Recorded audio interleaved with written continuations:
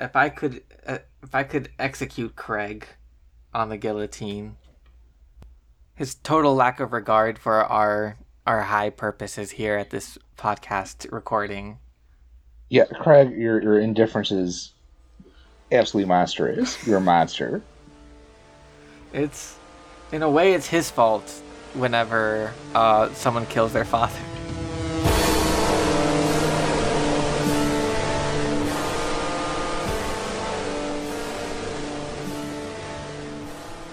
Except a coffee from the funeral home guy too, like what the fuck? That was the funniest part in the book.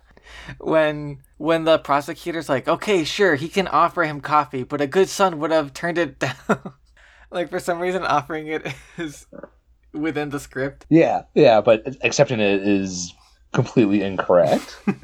You're an evil monster if you do that. Yeah, that's absurd in the fullest way, not the philosophical. That's just like, come on. That defense lawyer, that poor defense lawyer.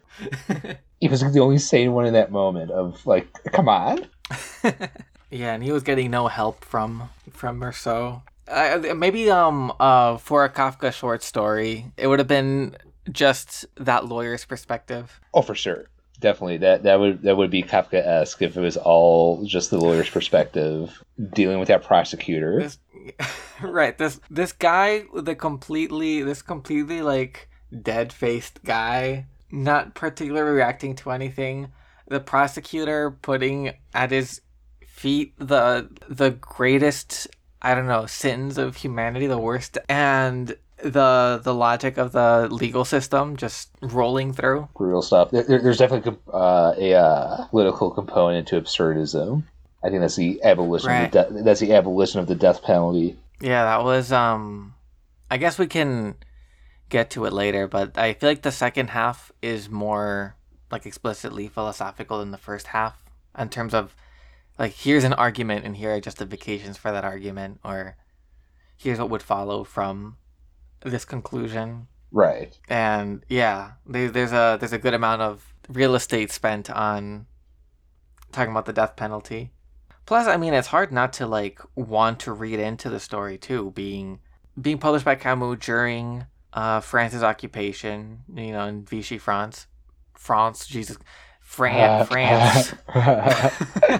I'm doing my best. I'm gonna do my best to. I'm already failing, but I'm really trying to avoid Frenchifying my speech in an embarrassing display. You can go for it. I'm not. I'm incapable. Oh, okay. Well, anyways, let's just get started. Welcome to Pleasant Evenings Book Club. This is Roberto, joined here by Corbin. Hi, listeners.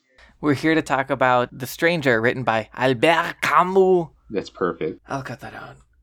Albert Camus. It's clearly Camus. There's a U.S. at the end there. Yeah. I'll always get the pronunciation right because of the episode where the critic goes to the Simpsons house, and to show how smart he is, he just gives us a little rhyme. Camus can do, but Sartre is smartra. That's funny. Every time anyone mentions either of them, that's my... I should watch more of that.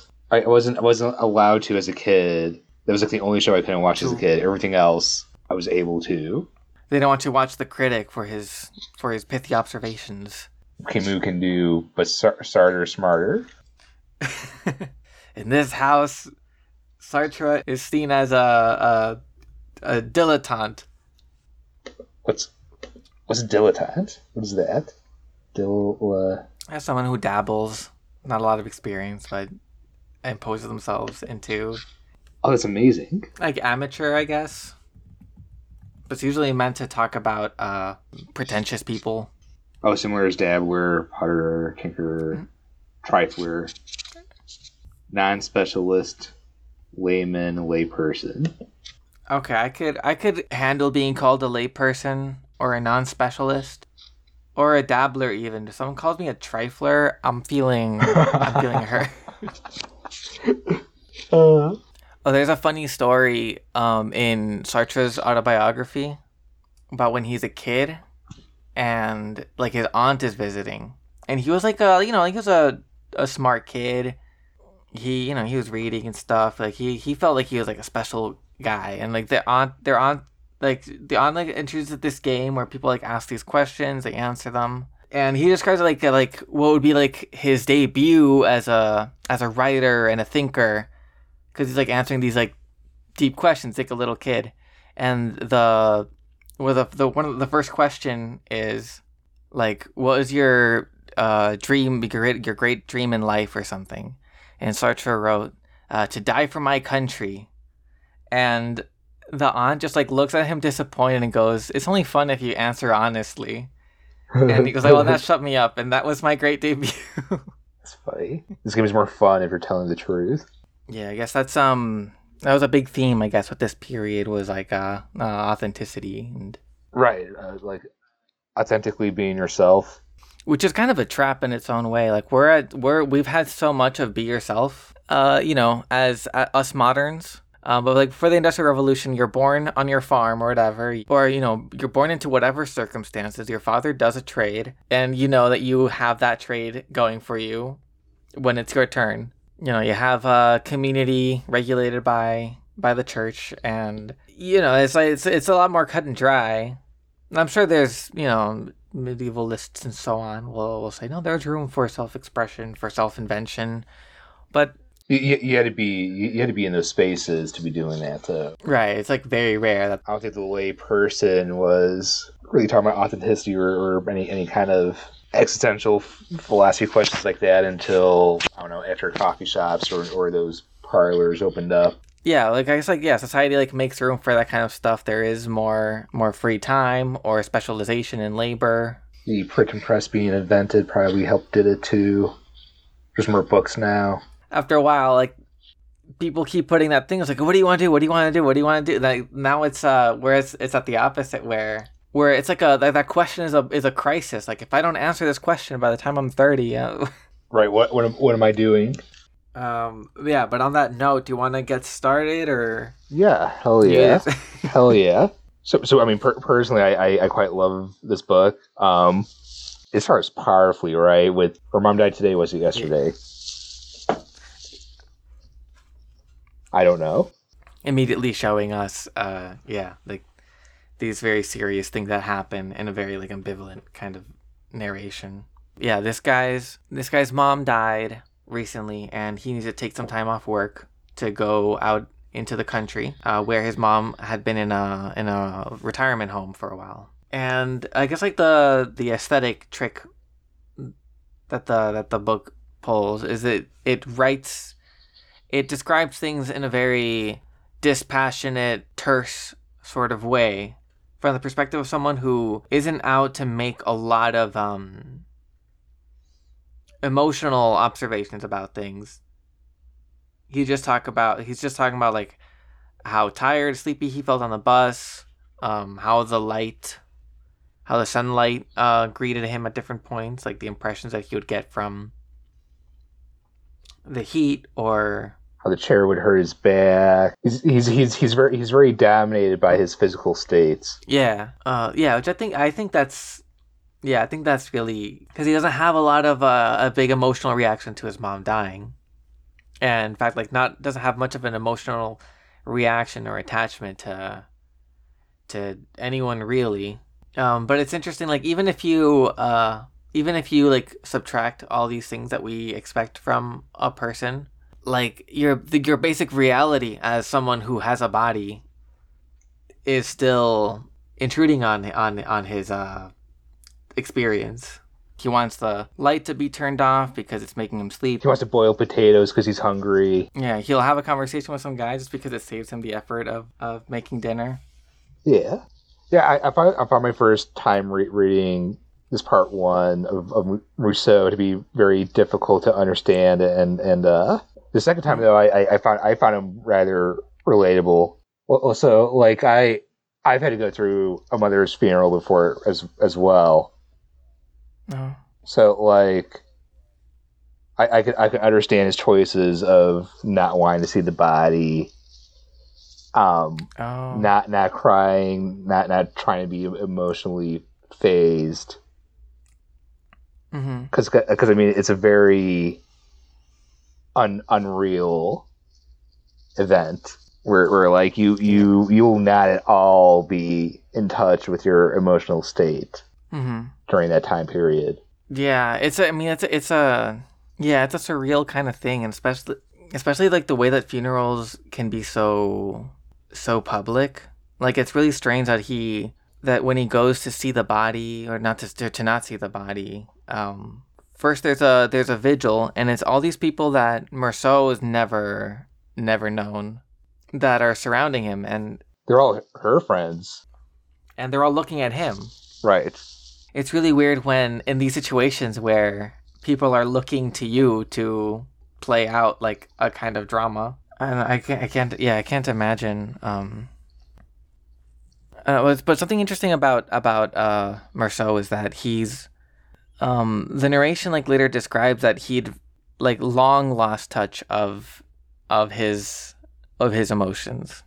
Like when he's at the trial, or when he's being interrogated, I think he says something like that for a few years now he's been detached. Yeah, like mostly just focused on the needs of his body or something like that. There was, I guess, something that happened before this, because his boss at the shipping company had offered him like a promotion to go travel to Paris or whatever, and he was indifferent to that. Boss got all upset, like, why don't you care? Why aren't you more, what's the word? Ambitious. Ambitious, yeah. Wanting for more, being ambitious, and he said it like, oh, when I was in school, I totally was. Yeah. But then once I was forced to not finish or drop out by circumstance, I came to the realization that was pointless. Yeah, did it say that he had to drop out because of circumstances? Yeah, something like that. I would have to dig a while to parse out what exactly was stated. I mean, that kind of tracks in its own way, because the question of freedom comes up a lot. Like we're talking about like this thing about like you can be yourself or whatever. There's a lot of emphasis. There's a lot of pressure on you to be ambitious in these ways. But so exactly what this translation says is, when I was a student, I had lots of ambitions like that. But when I had to give up my studies, I learned rather very quickly that none of it really mattered. Oh, when I had to give up my stuff, yeah. Part one is complicated. So, like, not only are we looking at like what is being stated very minimally, like a lot of what's not being said, right, also matters a shit ton. Yeah, there's a lot of like ellipses. There's a lot of like information left between the lines for you to parse through. Like the way that okay, so like he couldn't afford to have someone take care of his mom, but they're also talking about how for the last few years that they were together, they were never talking to each other. She would just stare at him or something. Yeah, what do you say about that? Like we talked about everything we possibly could have. I could be remembering it wrong, but I feel like when he told the story, he was saying that she had run out of things to say to him. And then later in the trial, it's flipped to say that the reason why he sent her away because he ran out of things to say to her. Right. Could I have gotten that wrong? No. I'm sure it was flipped. That trial kind of flipped a lot on him. Yeah. I guess one of them or both of them just didn't have things to say anymore. Yeah, so I wonder, there's an invitation to imagine some kind of backstory where something happened and made like a light go out. Yeah, and it seems like, and then later, like we don't get to see a spark come back until much later when he's condemned to die and just like stuck in a cell. That's when either a spark or a snap happens for sure. Yeah, but like now that you call attention to that thing about him having to give up his studies, I kind of glossed over that detail, but that is very telling, because that's a moment where his and who knows like what else could have happened in between, or before or during or whatever. But so he once had dreams. He had to give up his studies. Realize that's pointless to have ambitions to like have plans for the world. And from then on, just sort of takes things in and dispassionately receives them. Which, is maybe a nice protective tool from the disappointment of life and not I don't know, achieving those ambitions or fitting in with whatever the constructive normalcy was of finishing school. Yeah, and like I think there is like some kind of insecurity at the heart of him too, because it seems like a character that is so blank. To try to understand him, like I don't know, I kind of want to hold on to any time he expresses any kind of preference or reaction. For sure. And one of the things that seem to like activate him is the feeling of being judged by others. Yeah, especially if it were negative, right? He always wants to be cordial. Right. And it's funny how sometimes it's just like in this like like just direct interpersonal way. Like the guy that is like managing his prosecution just says he just wants things to be cordial, like natural. He wants things to be natural. Like it does grieve him to be hated until the end, of course, and we'll get to that. So this guy's like having trouble fitting in, not putting a lot of effort, but it still like weighs on him in some way. I think this that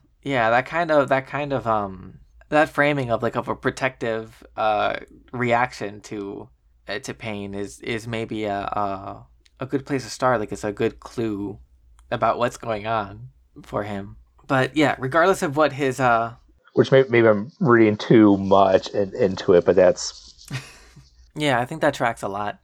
But in the spirit of taking things at face value, let's go on. Keep on going, definitely. Regardless of the cause, like he's there at the funeral. He keeps vigil. Her friends are there. Let's see. I'm trying to think of like going back, think about the trial and like working my way back. He talks to the funeral director. He offers him coffee and he rudely accepts. He thinks about having a smoke. He realizes it would be that there's something odd about it, but then he decides that it's ridiculous. Like it doesn't hurt anyone if he has a smoke, and he offers the funeral director a cigarette as well. Or is it the caretaker? One of the two, the caretaker, the director. Oh, yeah. I'm conflating. The caretaker takes a cigarette. Yeah. Which right now feels benign. He refuses wanting to see the body. Yeah, I'm sorry. I don't want to like put you in that place again. You're saying like it's you could relate to. Yes. Was it like an aversion? Like I don't know, like how you read it or based on your experience? Like was it an aversion to wanting to see it or like a? So, I was on about then maybe too strong of a word choice. I was told to like you should go in and see the body, even though it wasn't prepped at all by the funeral home or anything. They had just received it because they were going to do the cremation process, right? Before that happened, my dad decided for me, you should go in there because if you don't, it's gonna fuck you up. Because I mean, I wasn't there when she died. I was still at school. Oh, sorry. So she's like, he was like, as far as you're concerned, she's left somewhere. So you should do this for the finality of it. Like you felt no initiative to do it, but was there resistance? I mean, like, or at least as we read it in Merceau, if you wanted to stick to the stranger, would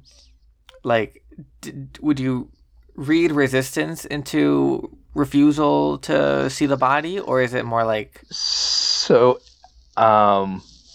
after experiencing that, I could understand why someone wouldn't want to. Because I mean, it's not like the body is the person, right? You're just creating this memory, this last memory of the body of the person.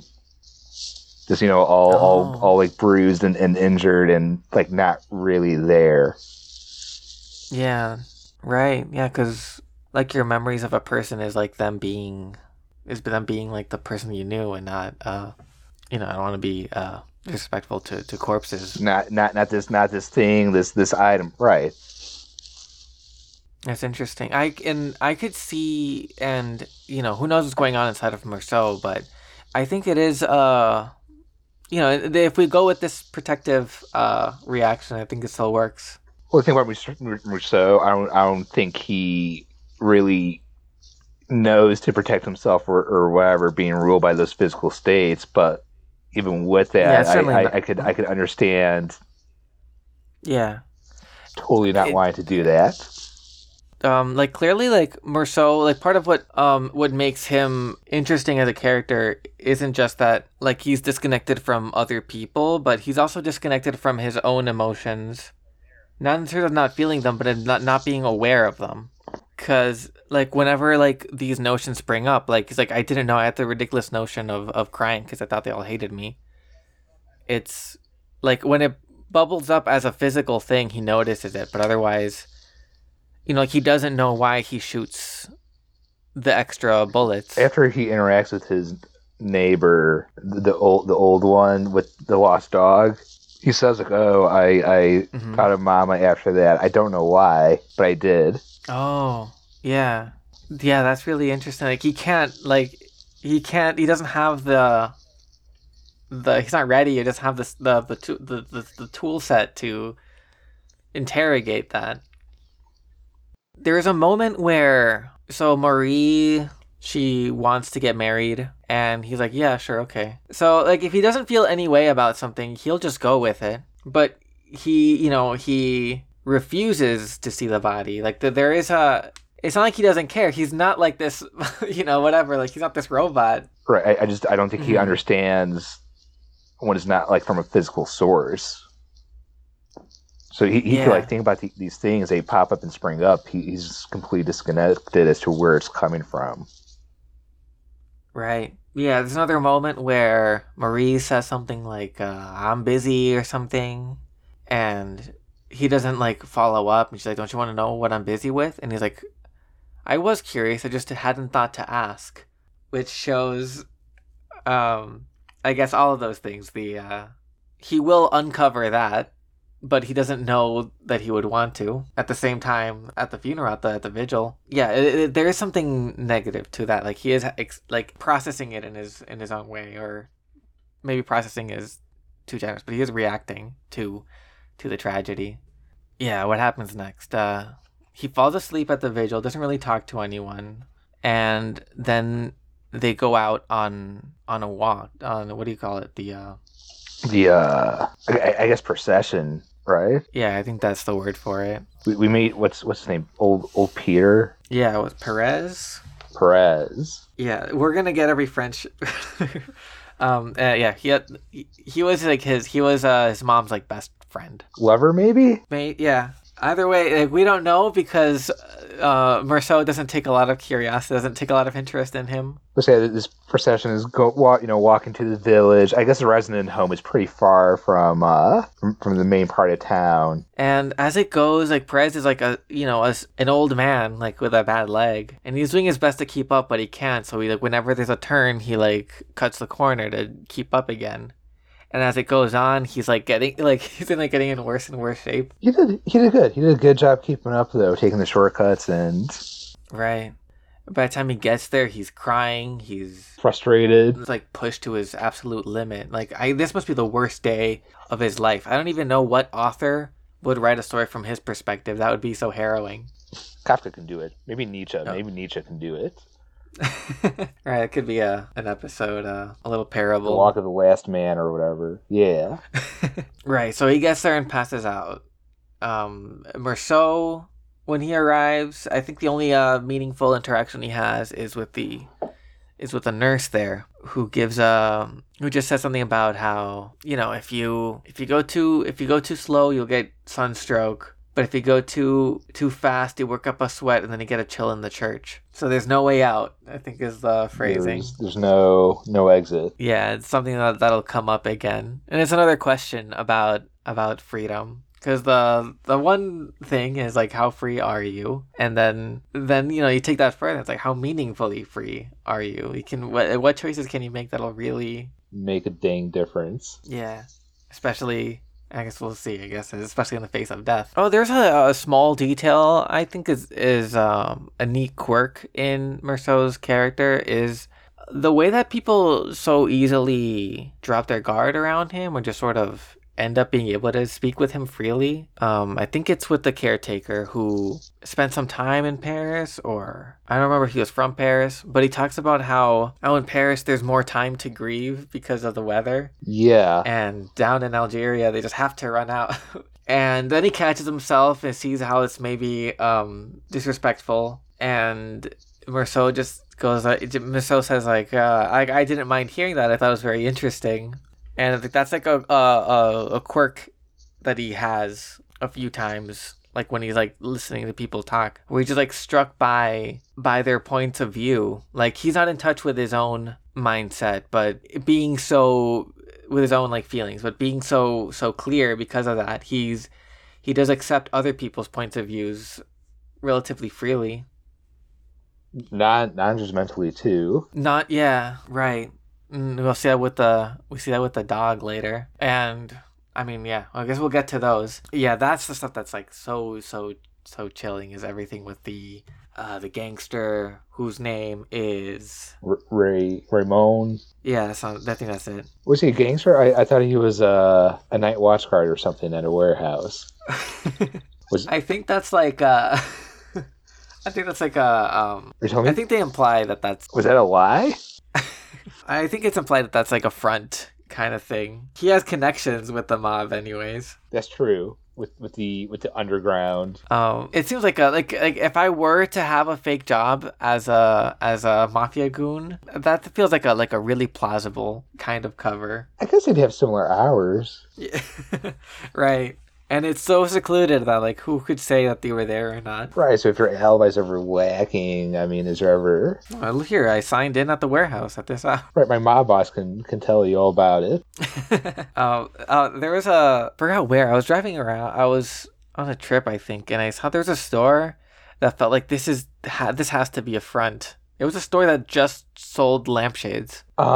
Which maybe they really found their niche. Yeah, it's quite the niche, but it's so funny that it's like lampshades, like clear, like lampshading where the money is coming from. I mean, if they're all artisanal.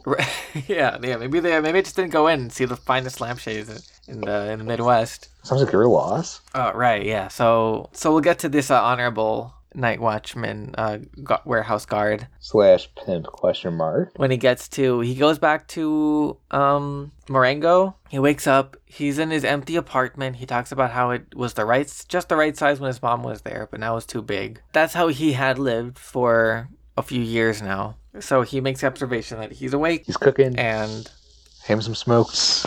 Right. Like he's not ready to face the day or whatever. So, yeah, he has this observation that nothing really has changed in his life. His mom is dead now, but it's the same life that he had before. So there's the normalcy, authenticity, tension again. And when talking about, so he had checked out and his mom wasn't talking to him, or he wasn't talking to his mom, like they weren't speaking anyways or whatever. Maybe he failed in his duties, but also he couldn't afford to have her there. Like there's something where, like, regardless of how he would have felt about things, it seems like that's, not to engage with things in what I guess what Sartre would call bad faith, but it seems like he didn't have a choice in the matter of whether that would be like the outline of what his life would be like. I guess had he taken the job in Paris, but I don't know if he would have gone with his mother anyways. Right. I mean, it seems to me like he didn't have a choice, but I guess in that illusion of freedom, of choice, he is rationalizing it as, oh, well, this is probably what we wanted anyways. Yeah, it was best for us or whatever. But what does he do with his day? I think it was here where I love the passage when he's staring out the window. I thought it was really well rendered. How like as the day changes, like the character of the street changes, the light hits it differently, and the way people behave on it, the kinds of people he sees are different. Moviegoers running around. Yeah, family. Tobaccoist shop. Seen him hang off the chair in such a way that he decides to do it. Yeah, I guess there's something to be read there into, this kind of like, I won't say false freedom. I'll say like freedom with an asterisk, where where context affects like the way human dramas play out all the time. Yeah. Oh, so yeah, we could like really. I'm sorry. Let's zip through a little bit more. He goes out for a swim. He runs into Marie, who he used to work with, and had a thing for. They flirt. They get close very quickly. They have more of a thing. They go to a movie, right? Mm-hmm. And it was a comedy. Yeah. I looked it up. It looked like a Fernandel movie, which apparently was like a French comedian at the time. I don't know what the equivalent for American movies would be. Maybe like Chaplin. Adam Sandler, right? Oh yeah, Adam Sandler's a good one. Or some Paul Blart. Mall Cop. Yeah. Paul Blart is good because like either way, like as far as Marceau is concerned, he just thinks he thought it was kind of a dumb movie. He didn't really like it, but I mean, he was just canoodling with Marie anyways during the movie. He brings up his mom's death, but like eases Marie's anxieties about it, like whatever like discomfort about it, by just being chill. And so they go back to that normalcy, that kind of like natural niceness that he likes so well. I think they sleep together, and like that was his day. What does he do on Sunday? Is that when he looks out the street? First he goes swimming, and then the next day he looks out the street. Yeah. The Monday he goes back to work, then he's really back into the swing of normalcy. It's talking like how he works hard. He kind of like goes through work. His boss asked how old his mom was, I think, and then that was the end of the conversation there. Yeah, or was it someone at the funeral that asked him how he was? But either way, like he can't answer.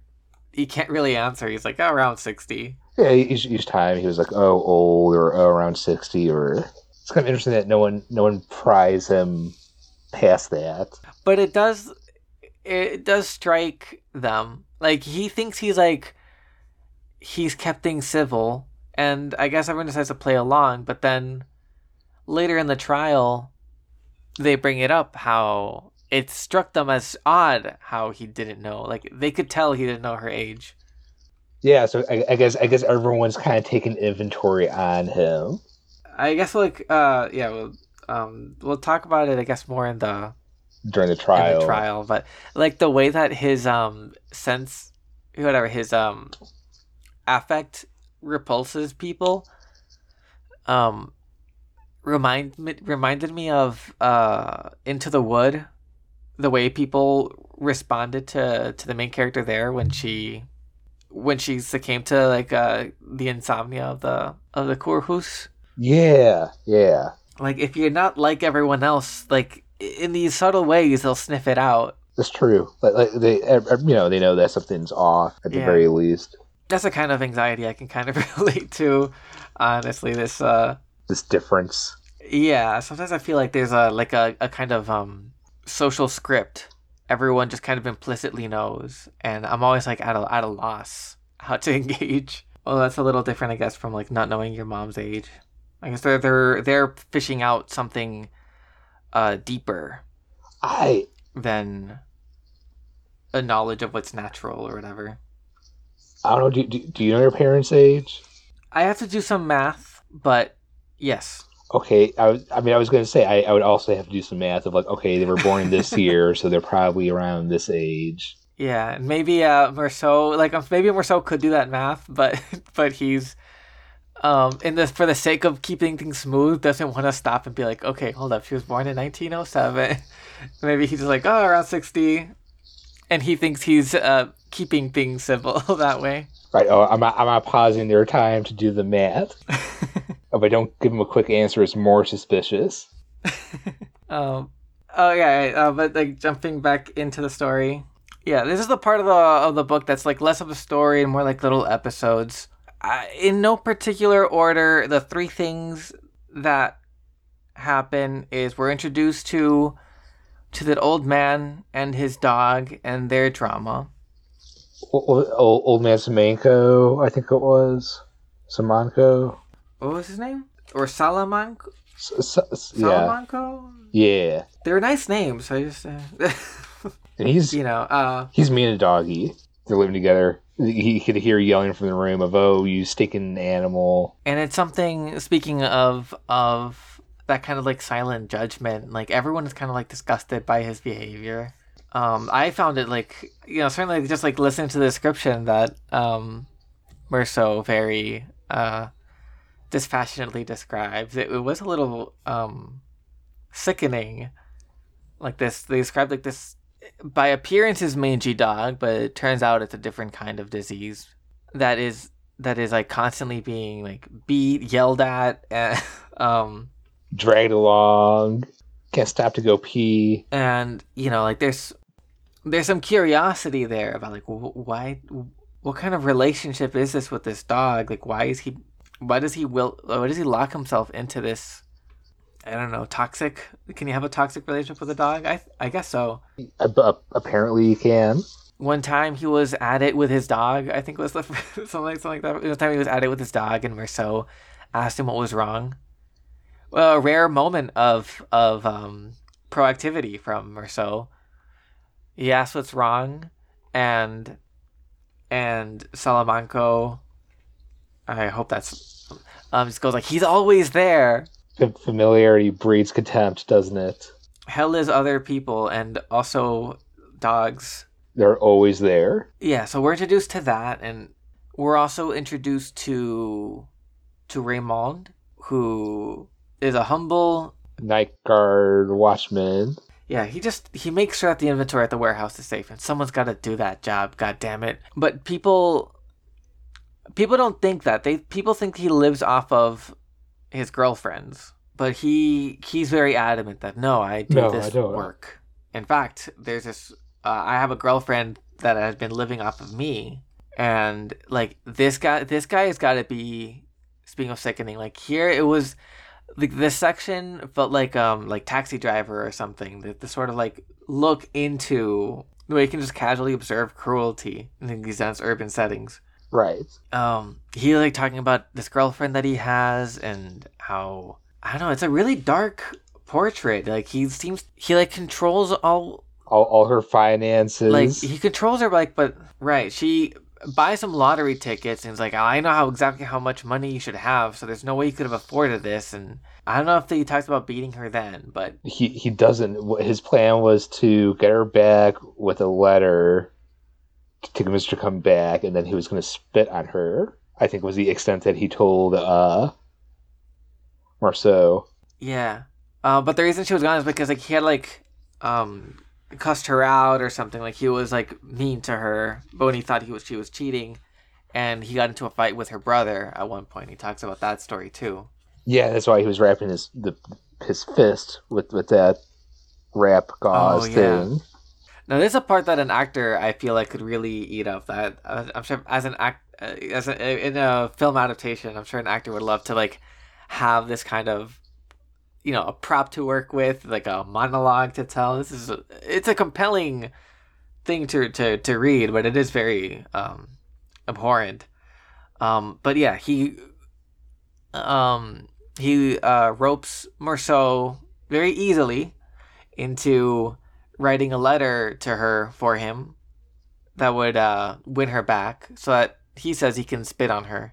And Marceau, and he asked him, like, do you think that'd be a good way to get her back? And Marceau's like, I guess she would not like that. That is true. That would be a way to... That'd be a punishment. Make her feel bad. Like, you would be punishing her. Like, the questions aren't about whether she deserves it or anything, like, but, like, the questions that that Raymond, like, puts to him are more straightforward, and he can answer those easily. Like, when he sees the when he found the receipt for some jewelry that she sold. He was like, so you think that she's probably cheating on me because of that? And he's like, yeah, that seems reasonable to me. And Raymond just kind of takes that as like, also, and therefore she's bad, she deserves, like, he like maybe extrapolates from that, but he's just answering whether or not it seemed like he's cheating. Like, yeah, that seems right. Right. Oh, And like, you think that would be seems a good? Oh, that seems reasonable. Like I could see that argument being made. I don't think he ever really says like yes, oh for sure she is, but right, he's not even. He doesn't even go that far. You that is arithmetic I can follow. I see the reason there. Yeah. I guess Yeah, Raymond offers Marceau friendship in return for writing the letter. We're pals, right? And I'm not sure how much he wants the friendship, but he's not against it. He does say, I think there's another part where it comes back, where people don't like Raymond. I guess I'm sure reasons for, the way that people can pick out, we're talking about like the unconscious sort of like filtering out or whatever, like picking out people that are different in some way. It does work in that. Have you ever heard of the gift of fear? No, I've not. Yeah, I think it's a book or something. It's this idea that if, like, especially like especially if you're a woman, like you always gotta be on the lookout for dangerous men. But if you're like kind of talking to someone and before you can even put words to it, you get a gut feeling that things are off. The situation's dangerous. Yeah. I guess sometimes there's good reason for that. That's something to take stock of. And who knows what the explicit reason is that people don't seem to like him, but people complain about Raymond, and Marceau does like have does think to himself like I don't mind him talking. I think what he says sometimes is quite interesting.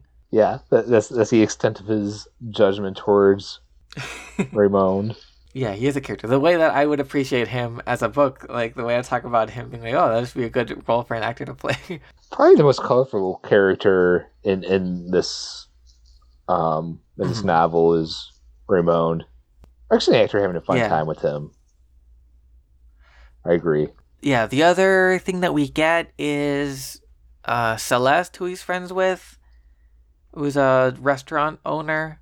He's there at one point and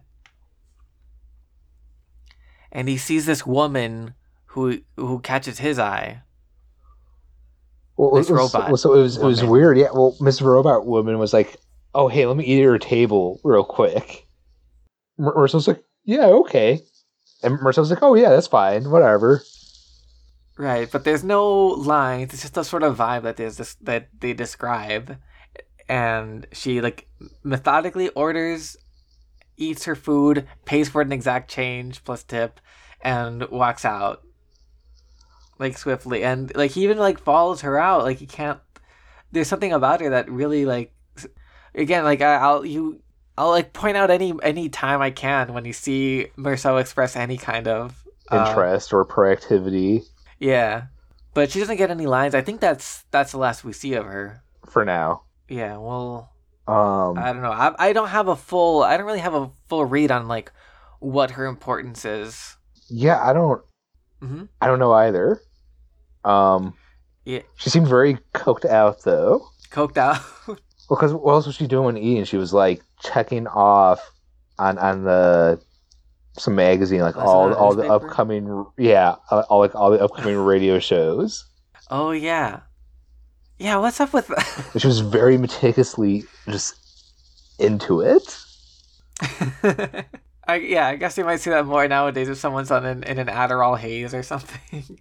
Yeah, who knows? Like I think there's something, and I don't have anything like clear to say about like what she means. I think it's interesting as a sort of counterpoint to Marceau's sort of detached state that he's in versus her. So maybe she's like maybe they could have been soulmates. Who knows?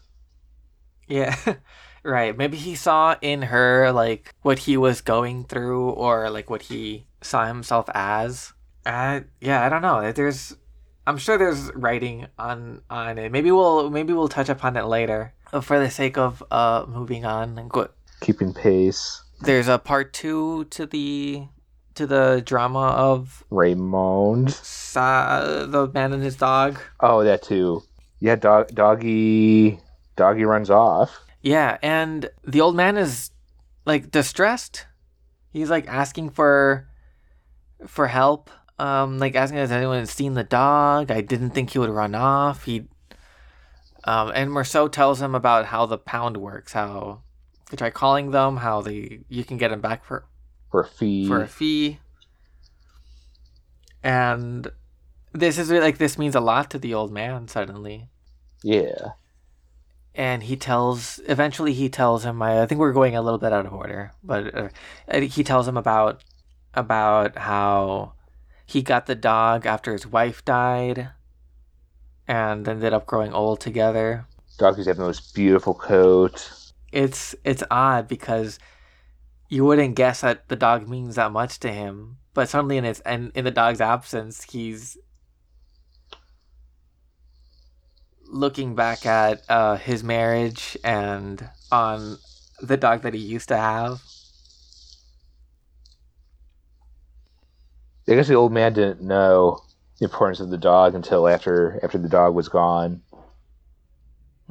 So yeah, I guess there's a couple of lessons there. Like you don't know, fully what's going on with people, but also like it also makes you look at that violence too, like in a different way. Like how related is this to the wife? Yeah. Merceau later makes the observation that to the old man, honestly, though, the dog and his wife were the worth the same to him.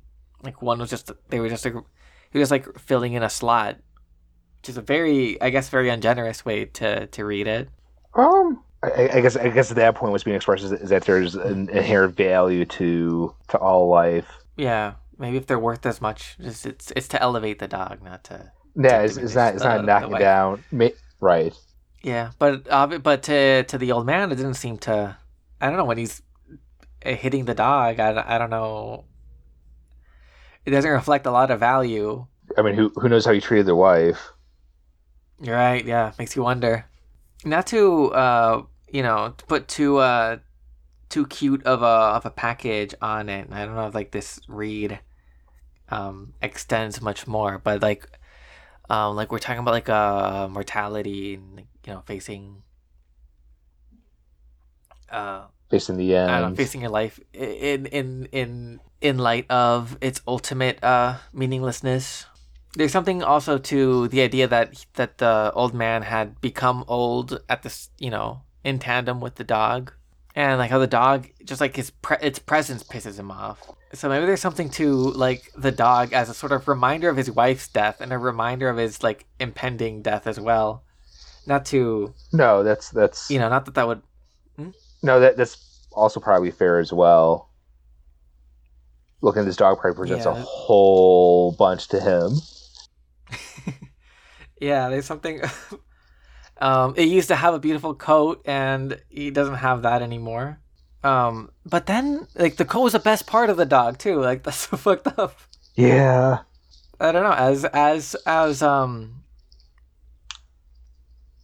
you have like. Would you say the coat is your cat's best attribute? Which one? So I mean, Linus is an awesome fur coat. That's a tough coat to beat. Personality. I mean, really, like, it's part of his personality too, though. Like it's kind of dirty and wild looking, and like kind of tabbyish, but not. And there's cool splashes on it, and he kind of like appreciated as like an extension of like his personality, because he's also like kind of wild too, and like. Doesn't listen well, but it's what he wants to be too. Like it just works with his persona. It's like the code, just like another way to appreciate the entire Linus. Yeah, it's like a externalization of it. Mm-hmm. Yeah, not that it's bad to appreciate a code. I'll say the image of him putting the ointment on the dog is sweet, but that treatment, it's hard for me to forget. Yeah, it is. I mean, this doesn't justify it, but I mean, that mistreatment of the dog is probably a mistreatment to the aspects that he's forced to face because of what the dog is going through. It's rough, but it's compelling. Like that's it's a neat format because like you're talking about like what the stories could be. I could read a story from almost any of these characters. I'm curious about the robot lady too, but I don't know how that story would play out. I don't know what we'd be. Yeah, we didn't get much for a story. I guess being chased by a random dude out of the restaurant. Sorry, not I chased. was trying to read my newspaper when this young man just follow me around dark alleys. I knew my radio show was starting in 30 minutes because I saw it in my newspaper. I don't have anything for. And we also get a part 2 to Raymond's story, where the plan worked, and I want to know what the heck Marceau wrote in that dang letter. Yeah. It's also another show that maybe Marceau isn't so robotic because he is capable of writing some kind of letter that would get this response. He is aware of other people's emotions or other people, judging. He's aware of how other people react to things, and he's not like far off necessarily. So he is able to like, I guess that's a. I don't know why I was hesitating to say manipulate, but I guess that's what he's doing. He is capable of manipulating people's emotions that way. I'm thinking back to the beginning as well. How when he told the boss, it's not my fault about his mom dying and needing the time off. He realized how ridiculous that was, and he almost like wanted to say it again to Marie when he mentioned the death of his mom. And he knows it's ridiculous when he thinks it out logically. But like where that comes from, the impulse to say it's not my fault, I'm thinking now like probably has to do with like the way because of this awareness of other people's emotions. I think like when you bring bad news to someone, sometimes you might say, I'm sorry to have to be the one to tell you or something. I think like maybe like there's something to how when information is received, like the response might not be logical. I can imagine, I'm sure I can imagine the boss's, Marie's discomfort or the boss's like impatience with him, like being picked up. He could also be saying that because, I mean, maybe he is feeling a sense of guilt of sending her to that home. Oh, yeah. It's not my fault could be a broader thing, too. It's hard because, I mean, just the style throughout the whole part is so minimal. Yeah. Yeah, I think both could work. Like, it's interesting whenever his emotions bubble up. If we wanted to combine it, I don't know, I guess there's no answer. I think that's a very smart read. Because he's always asked to justify, the life that he had his mom live at the end. At the end of her days. If you wanted to combine them, you might, it's possible that maybe, the emotional friction of having to deal with someone, then brings out his other emotions too. Right. Because I mean, I guess the root of it, I can't view Marceau as being this monstrous or completely indifferent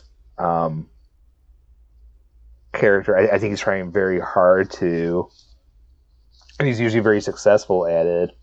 But yeah, there are some moments like when he said he stopped visiting his mom because. Like in part because it was eating up his Sunday and he didn't like to deal with the hassle of taking the bus.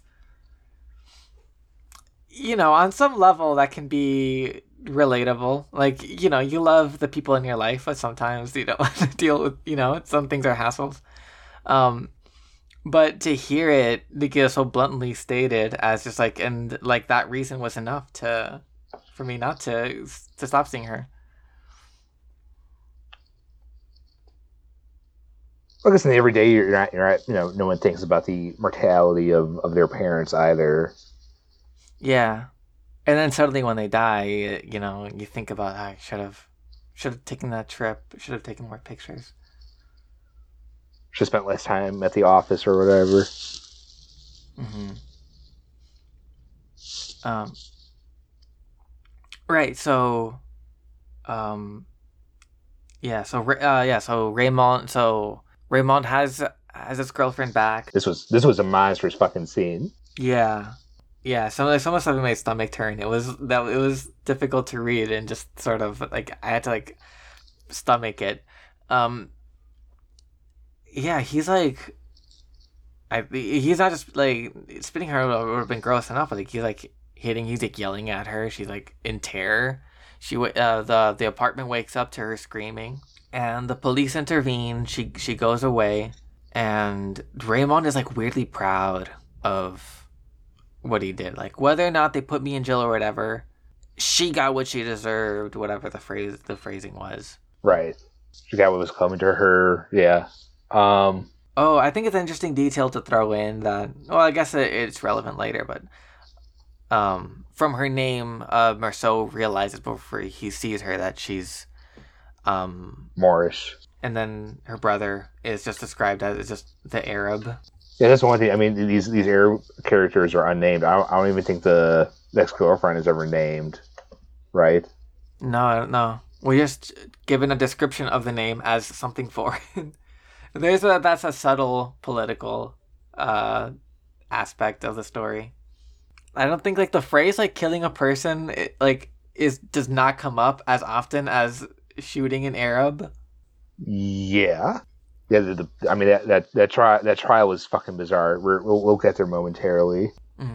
I don't know why Marceau still chose to do this at this point, but Raymond asked him to be his witness at the police station, and he says, "Yeah, sure." Yeah. That's the stuff that makes you that kind of that distances you more from Marceau. I mean that's maybe the one thing I can't defend. I think I can defend most other choices. Yeah, even the killing, not to be the Antichrist's advocate here. But at least like the way he's described, he's in such a weird, like heightened state that you could chalk it up to a moment of mania or something. There's a moment of mania. I mean, there's a knife involved too, right? Yeah. So he's threatened. He's just in a weird dissociative episode or something, or.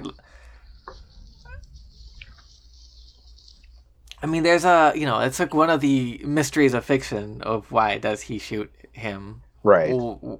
What happened to him in that moment? I mean, it's definitely a showcasing of the absurd. Mm-hmm. This idea that like this moment just happened because it happened that way. Right. If for, I'm thinking back to the House of Usher. How the sentience or the power of the house came from I remember the phrasing, like the collocation of the stone, and the trees, and that beach scene was constructed in such a similar way, right? Right. You're one tree branch facing the correct angle away from committing the worst murder of your life. Well, he was facing like a no exit scenario. He's either go back up the stairs to deal with telling another narrative again, continue walking on the beach, or make it to the spring where I guess there's shade and water. Yeah. And there's that follows up like there is something about other people that gives him a horrible anxiety. Yeah, I guess let's run through really quick so we can get to the beach outing. Yeah. Yeah, like we said, Cause like we said, yeah, he goes to the police station to help out Raymond and say, yeah, he was cheating. She was cheating on him, which kind of messed up on its own. Like, we can talk about like these undesirables in society who are acting, in this way that we find repulsive, but it says a lot about our society that that's enough to justify any kind of violence towards someone. Right. They let him off with a warning, right? They're like, okay, just don't do it again or something. Mm-hmm. French Algiers was fucked up. Yeah. But Raymond then invites him to go to the beach, to the dreaded beach. Like if things hadn't worked out that way. Speaking of the conflict, the collocation of things, had he not helped Raymond out, had he written the letter differently, maybe none of this would have happened. But he goes to the beach with Marie. He hangs out with Raymond's friend, who has a name. Fuck, what was it? Marson, yes. And his wife, Emmanuelle. They're at this beach house. They're hanging out. Marceau recognizes like a tick that Masson has, where he'll like add a meaningless turn of phrase to a sentence, just like a redundant. I'd even say that he's a stand-up guy, and he like quickly tunes it out. He doesn't have a lot of patience for like things that don't make sense to him, or like these like fake gestures. It's something that gives that character a little pop.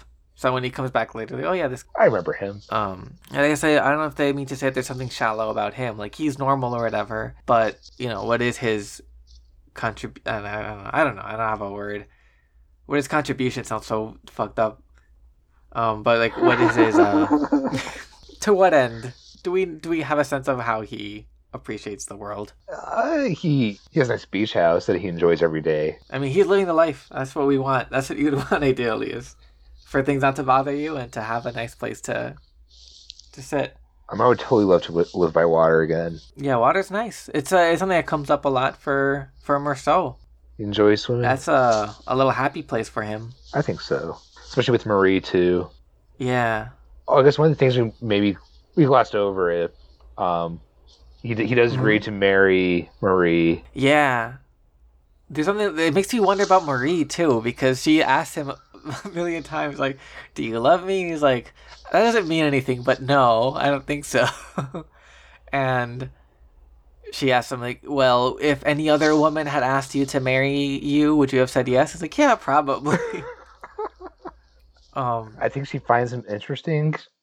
Yeah. She says, like, oh, he's so different from everyone else. Right. Like, she says she wonders why she loves him, too. And going back to this kind of freedom thing that we're vaguely circling around, there's that way that love can feel that way. You can't really choose, like, who you're drawn to.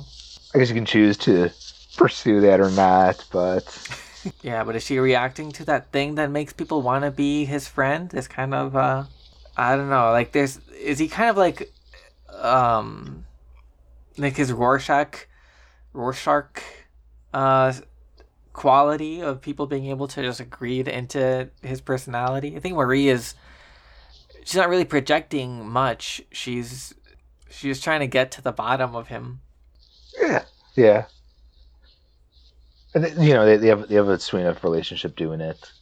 There's an interesting moment when he and Marie, I guess there's something to, like, they swim together very easily. So there's obviously like a compatibility too that's physical. Like, maybe it has little to do with their souls, and just like have a nice like physical chemistry. I mean, that sounds super challenging. So it's gotta be there, but to like swim with someone like wrapped around your back or whatever, like, yeah, in tandem, like. And there's something to that's very valuable. Later, like, I think like she sticks by him, she visits him in prison, but after a while she stops writing him letters, and he's like, well, if I'm here and she's there, and my body is our bodies can't like interact, like, what reason would she have to be with me? Just, it doesn't give credit, I think, to her commitment that she had for him for a long time. maybe makes him look like kind of a fuckboy. Yeah. But I mean, he probably wants her to have moved on to. and if he's like so checked out, like the body stuff is the only thing that he can like observe. Like that's there. If he's so like out of touch with himself. True. It's hard to justify a lot of things when he can't point to anything. There's a moment too when they're at the beach house and she's laughing with Emmanuel. He says like, and for the first time, I really thought we were gonna get married. Yeah. I don't remember if that's exact phrasing, but it's interesting. He'll like go along with saying it too, and we're talking about his aversion to sort of interpersonal friction, where the prospect is brought up of getting married. He's just like not against it. He's like, yeah, sure, why not? And I guess it's the first time that he sees like how it would be, and I think this plays into later when he's at the beach and that kind of like either like that kind of like you'll regret it or you won't, you'll regret it either way thing, where it didn't make a difference to him to go back up or go back into the beach like in the sun. Yeah. Like I wonder if that's like a sort of a panic about slotting into this thing that he doesn't connect to, fully understand. Yeah. That kind of ordinary life. Perhaps that in an authentic life. Yeah, especially in a moment of like high spirits too, because going back into the recap, when they're out on the beach, Meursault, Raymond, and I already forgot this guy's name. I had it. Marceau? The third guy. Oh man, my phone. Yeah. They go out for a walk and they run into Raymond's girlfriend's brother, who Raymond is sure like has it in for him. Probably does. That's kind of. But right before they had gone out to the beach, Raymond says like, "Oh look, there he is. He's following us." Meursault says something a little racist, where he's like, he's looking at us in that way that they always do. They, this very suspicious they, with that kind of indifference as if we're just rocks. And as they move on, he says like, and they were still looking at that spot where we were, which makes me wonder, like, were they even looking at? Yeah, that kind of does bring it for debate, doesn't it? Or maybe they're trying to look. I don't know. Yeah, because you could read it either way. Because why are they at that beach? Could be coincidence. I don't. It could not be. But is the reader going to trust anything Ramon says at this point? Yeah, he's not a trustworthy individual. I could see I guess in a Meursault fashion, I will say I could see the argument for why Raymond would say that he's being followed. Right. So he sees these two people, the brother and I guess a friend that he brought along, and the vibe is like, oh, we're gonna fight now. So they get ready to do their fighting. Meursault's sitting back because it's 2-on-2. He's like, if anyone else shows up, you take them on. But then one of the Arabs takes out a knife and stabs Raymond. So they go out with their tails between their legs. He gets some medical attention back at the house, and there's a scene where the women are asking him what happened, and after a while he's like, it was like he didn't want to explain, so he just looked out the window and smoked in silence. Yeah, I think that's the first sign of him checking out from that social situation. That's an important seed to plant before he chooses not to go back into the house. After Raymond gets better, he goes out with Meursault again to where they are. Where this time Raymond has a plan. For how to win the fight, which is shoot them with the gun that he has. And Meursault talks him down from shooting them. Yeah, Meursault manages to pretty successfully defuse the situation of well, no, don't just shoot. Wait until they pull out the knife again. Yeah, give me the gun, and if they do something, I'll shoot them. But maybe you can take them on fair and square. So that's how he gets his hands on the gun. So then they walk across the beach to this nice little spring that they're hanging out at, and they have this confrontation where nothing really happens. They both look at each other, but like there's or both groups look at each other, but there's no.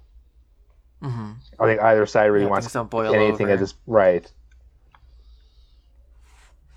Everyone seems kind of done. And I don't remember like what makes them turn back. Like nothing happens, right? They just walk back. Yeah, I don't recall anything happening at that point. I guess the sister's brother has has the knife in hand in his jacket, ready to pull out at any time. But both sides manage to stand away from, or get away from that standoff. They walk back to the beach, Raymond to the beach house. Then I'm looking it up actually. Let me just see if we get a line explaining how they leave. And at that moment, I realized that you could either shoot or not shoot. Oh, but all of a sudden the Arabs backing away slipped behind the rock. So Raymond and I turned and headed back. Okay, so the Arabs defuse the situation by stepping away, by removing themselves from it. I guess that's smart. You see a gun, maybe just get some cover. Right. Yeah, but they walk back. When they go up to the house, Raymond goes up, and then Merceau has this moment. It's like, I could go back up to the house, or I could turn around and walk on the beach some more. He chooses the latter. I guess you really don't want to go back up the stairs, because I think at that moment, I guess it was like, if I go up to the house, I have to deal with all of that, talking about what happened, I guess. Yes. Maybe we're talking about that we were talking about before, about sliding into normality, and just something about it just has negative appeal to him. And he walks back to the beach, back on the beach. The sun is like really heavy on him, and he thinks back to the spring where the Arabs were, and he just wants to get to cool off in the water. When he gets there, it's one of the Arabs. Obviously he's expecting trouble, so he's got his knife out. Merceau sees the knife, and he gets his gun out. And after a while, things just get to him, and he shoots him. Right. It was pretty colorful imagery. Like everything was like blood red around him. The sun. Was it the knife blade against the sun kind of felt like it was searing against his forehead or something? Yeah, I think that's true. Like, as a reader, that really helped me like buy it or appreciate the moment if it reads as a sort of climax of things building. And it has to be something that it's not that isn't like, oh, I shot because I was threatened. It has to be, I don't know, just sort of intensity. It's like just happening. It's a very, how would I describe it? A intense global indifference. Yeah, but one that's like actively uncomfortable. Right. The sun itself don't give no shits. Yeah, it's just burning away. The seashells that like are glinting off from that sunlight into his eyes. The heat that's surrounding him. That's the wind, whatever. Like all that stuff just sort of adds up. Yeah, I guess what were we talking about before? The collocation of stones. Yeah, so he shoots. So this all builds up. Yeah, I thought it was really well done. It was he shoots the guy, and then after a minute he shoots him 4 more times. I like that phrase too, where it was like knocking on the door of unhappiness. Yeah, that was a good one, wasn't it?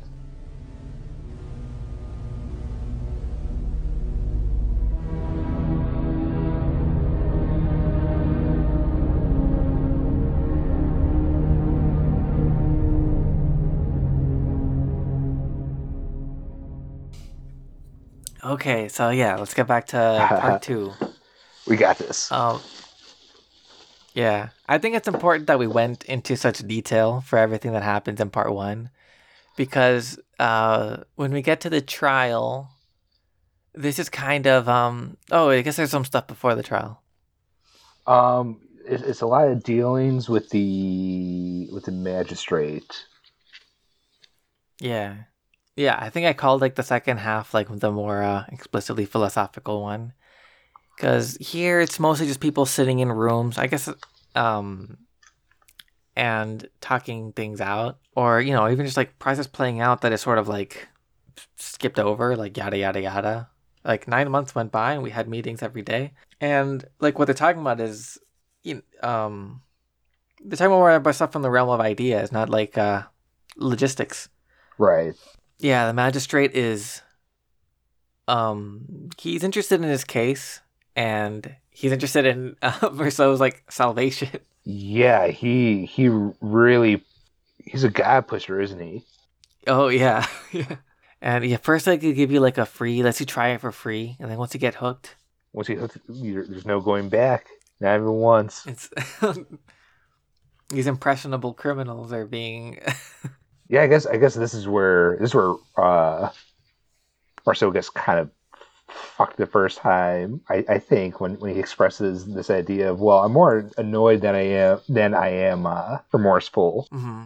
I think he goes as far to tell the magistrate, Which is kind of interesting because yeah, some emotions have less to do with whatever your inner world than they do with like kind of like how your brain works. Just sort of you're in the middle of something and then something interrupts your train of thought. You might have a reaction to that, or you're hungry, so you feel a yearning that's just very direct.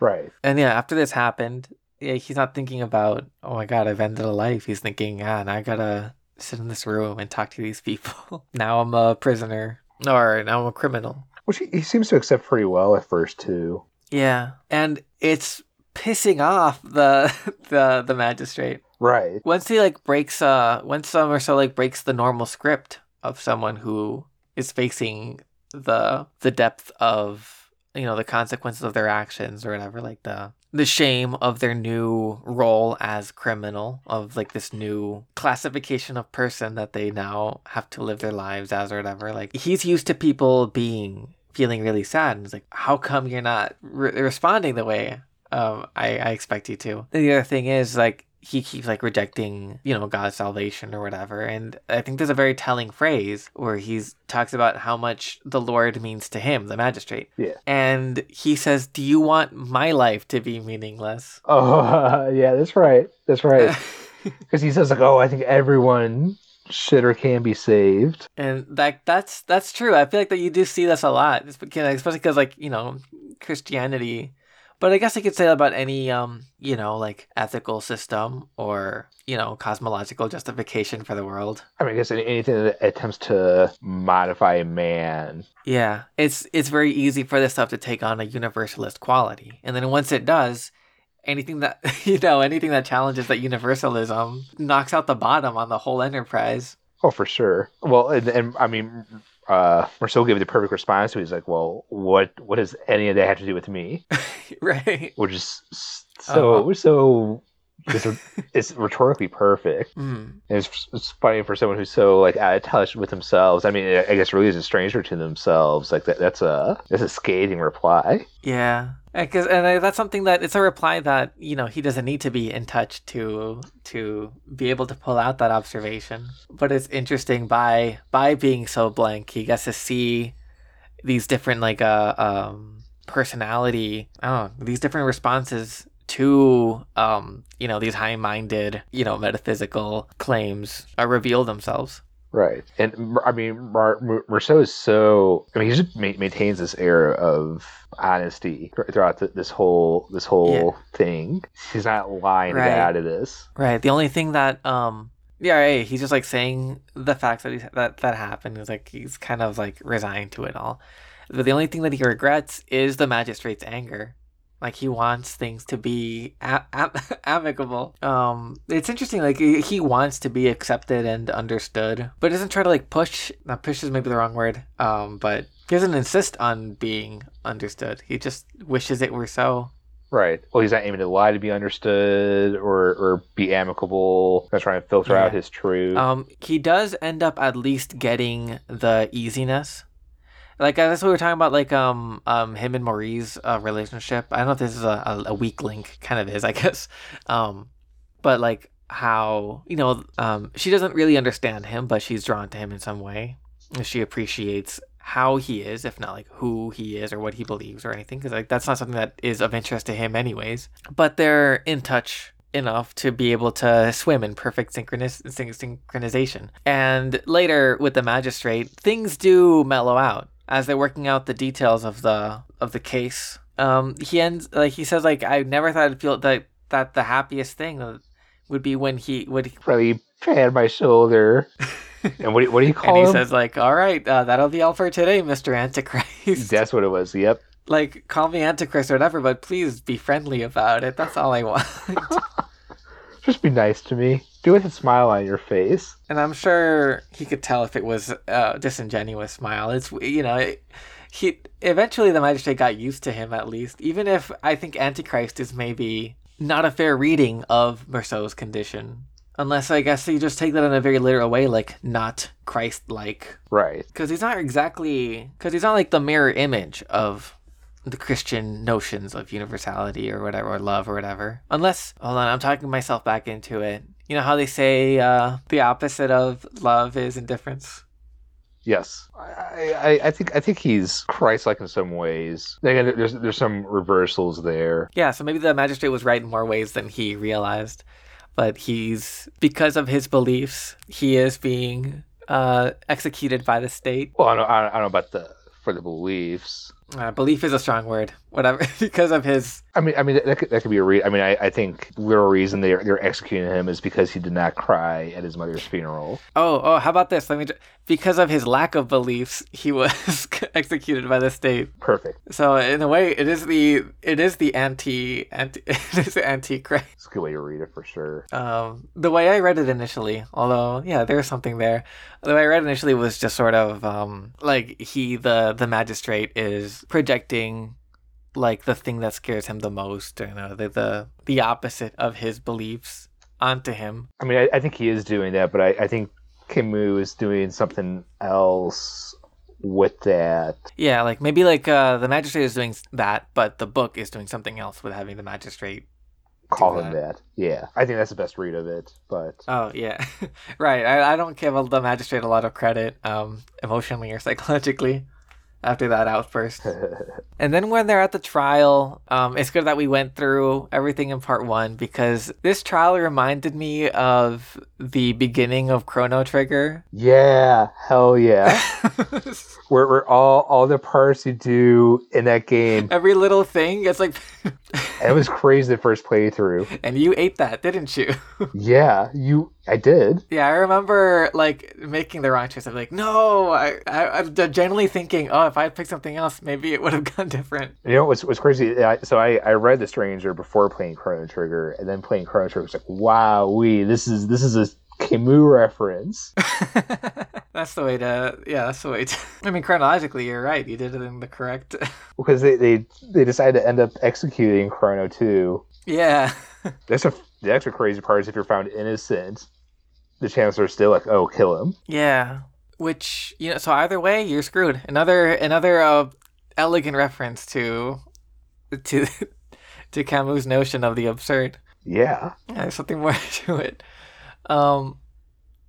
Yeah, because I remember replaying just to get it right. Like, no, I will help out. I won't eat that food. I will find the cat and bring it back to the little girl. That's what I felt extra bad about. Oh. I guess the food too. I didn't realize. Yeah, it's like accepting the coffee, and and there's people that go up on his behalf. Although it's never as nice as oh, he did help me with the cat. I think it's interesting. And I'm sorry if it's a little out of order. I think it's interesting that even the people that speak on his behalf don't really have much good to add. Like a funny sad moment is when Celeste gives his testimony, and he had like this patter prepared, but like the judge didn't have a lot of patience for it.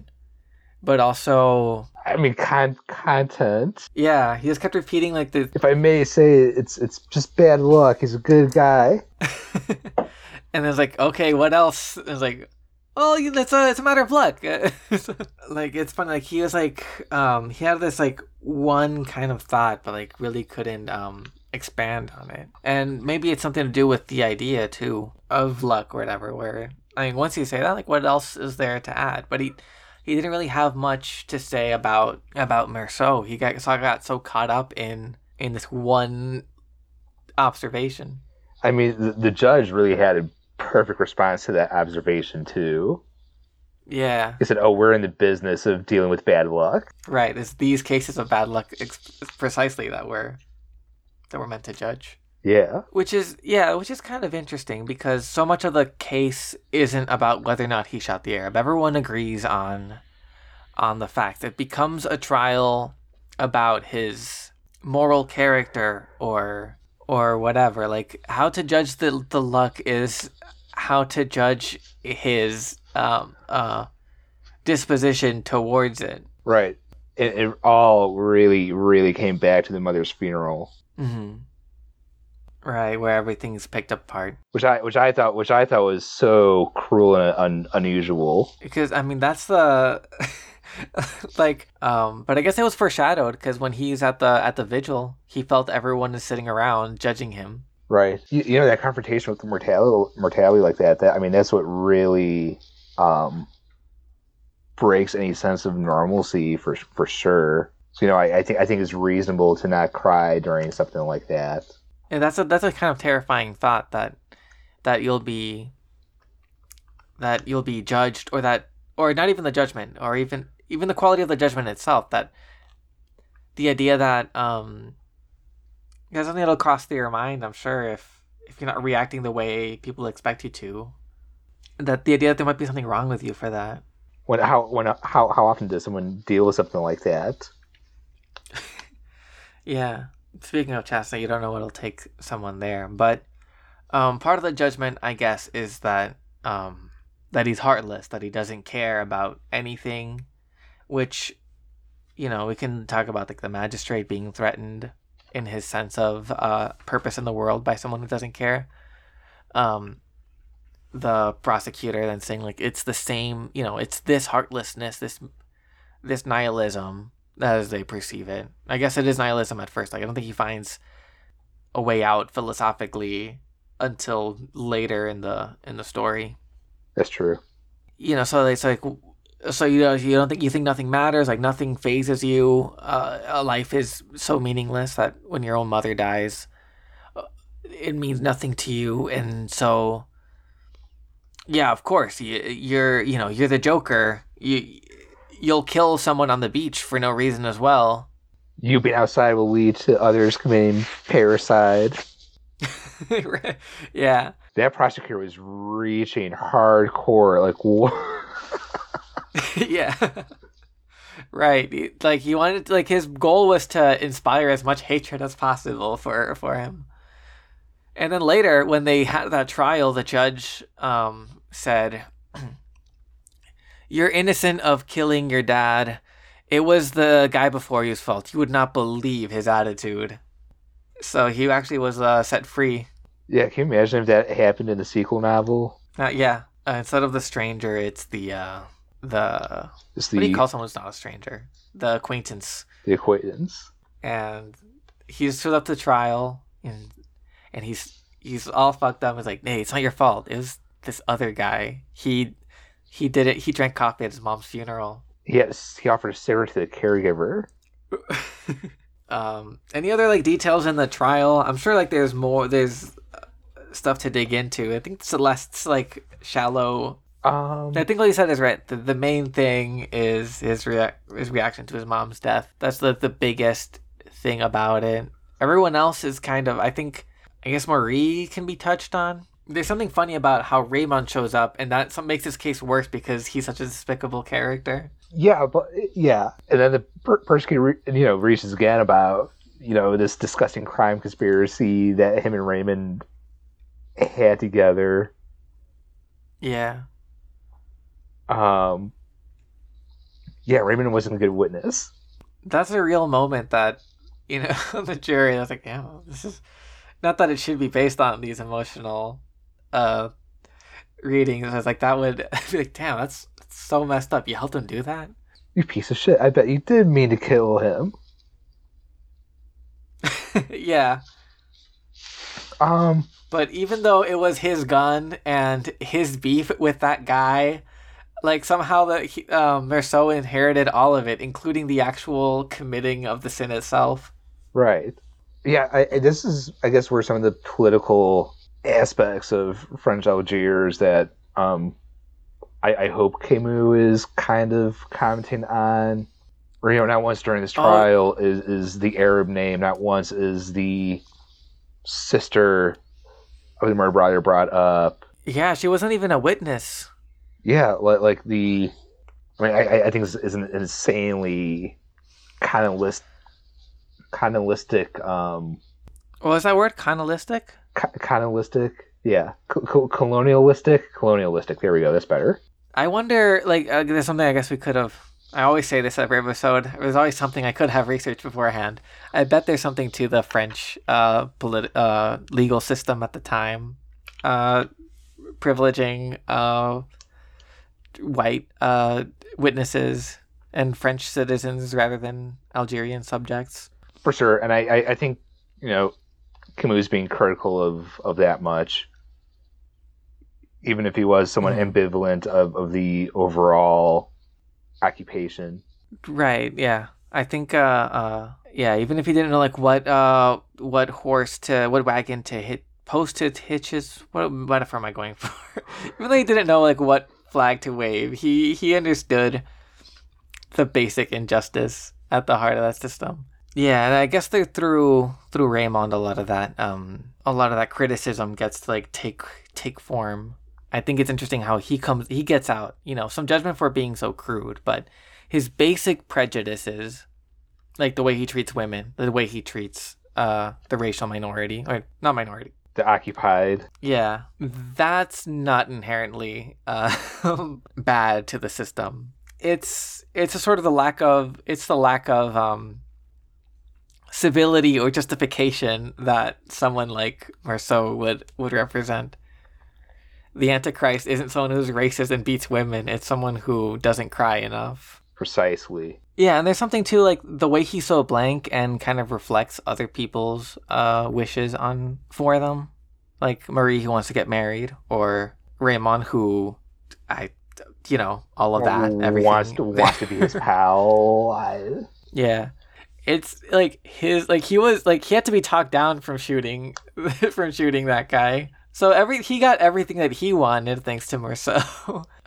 Maybe there's something to there. Like we talked about Camus' ambivalence, but he was also it's not like he was a political cipher.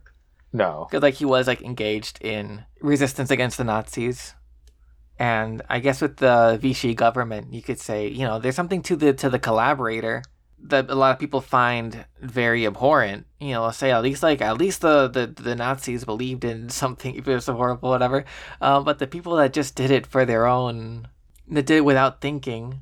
Those are the bad ones you gotta watch out for. If it's meaningless, it's super dangerous. Yeah, because it makes like one who. I guess it's a cliche to say, that cliche, like if you don't stand for anything, you'll for something, you'll fall for anything. Yeah. I guess it's a valid cliche. Like it does make you susceptible to other people's designs or prejudices. Yeah, there's some susceptibility there for sure. Oh, there's another moment earlier talking about like that kind of like blankness that people like project onto. When he's talking to the magistrate, I think they talk about him getting a lawyer, and it's like, what do I need a lawyer for? And they explain the system. It's like, if you don't get one, then the state will provide you one. He says, that's really convenient. And the magistrate goes, yes, it's a very good law. Yeah, so anyways, Marceau starts to get a little nervous as things move on. He realizes that things are stacked against him. The prosecutor gives this crazy speech about his particular state defining the moral rot of humanity. He's responsible for all the patricide that occurs. Again, I give my praises to that defense lawyer really doing his best. Although Marceau didn't give him much to work with, so yeah, so it makes sense. But he wasn't as impressed by his oratory as much. He found it lacking substance, even though like Marceau is a character that doesn't like share a lot of substance. Right. I mean, how good can a public defender be? He was, and his speech was apparently praised. Someone told him, "Oh, what a great speaker," and he didn't really get anything much out of it himself. I think you do get that praise even if you do bad. Maybe. Right. Yeah, it's just a thing you say. Oh, that was very good. Good job. Then I think the other thing too, just a small detail. I think we can move on to after he's condemned. Condemned, yeah. When he gives that speech, when the defender gives a speech, he like fully, like he like tries to like brush Merceau himself under the rug as much as possible, and he switches to the first person. And it's like, okay, so what? I shot the arrow, but I forgot what the actual like thrust of his argument was. But he like Right. asks a guard there, and the guard says like they always do that. That's such a weird practice to be doing. Yeah, to say I as a defense lawyer. I wonder if it's a Frenchism or if it's Camus trying to say something about the legal system or about like the emotional kernel at the heart of all our philosophical arguments or logical arguments about things. Probably all the above, right? I mean, Who's to say? maybe that's a cop out answer. I'm not sure how the French justice system works now. I guess I am curious Yeah, to see. we don't have enough French legal dramas. I mean, definitely Marceau is also appropriately called a stranger. Even here, he's a stranger in his own defense. His own trial. Before the speech, he does get to defend himself a little bit. Yes. And the judge is really curious because I forgot what he said, but it's like, at least that's an assertion. Yeah. He explains it was like the heat of the light of the sun. Yeah, and because then I was like, okay, you have let me give you some space to speak. Why did you do it, or why did you? And yeah, he just says because of the sun, and the disappointment from the judge there. Yeah, like that's an answer, but that's not a reason.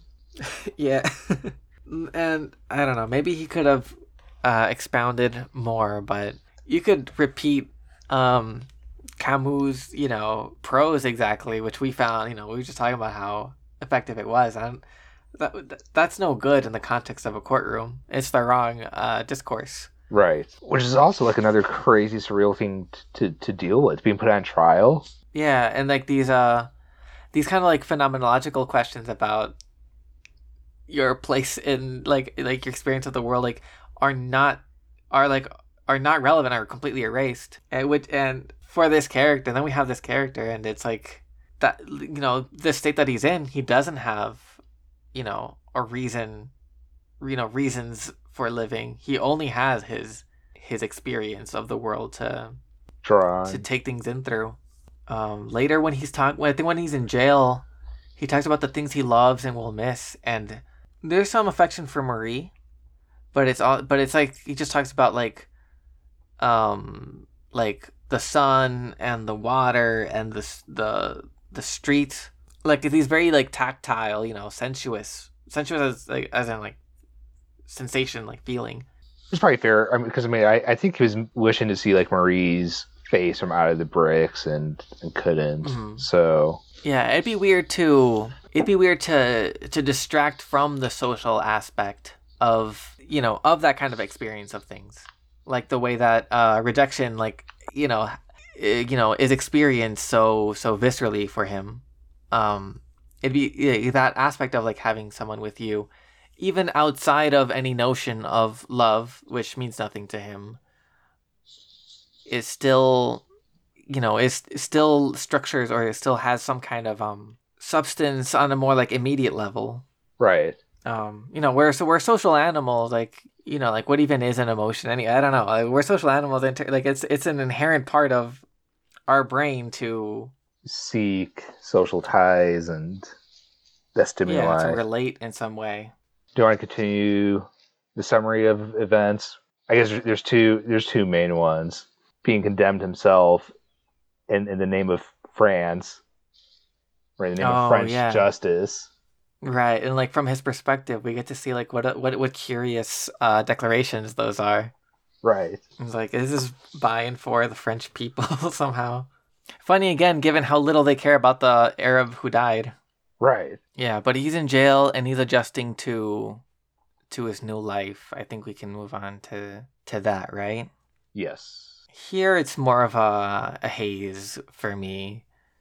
It's just kind of like days melting together. I think he describes that experience where days of the week lose meaning. It's only yesterday, today, and tomorrow that matter to him.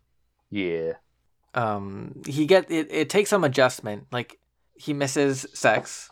He misses Marie. He misses his cigarettes, but he eventually makes peace with all of that. He talks about how his mom had taught him that one could adapt to anything, get used to anything. And obviously, like, the stuff to read into his state in jail is kind of a metaphor for living life. We're born, into a world we have no choice into what world we're in. We could think of all of existence as one big prison.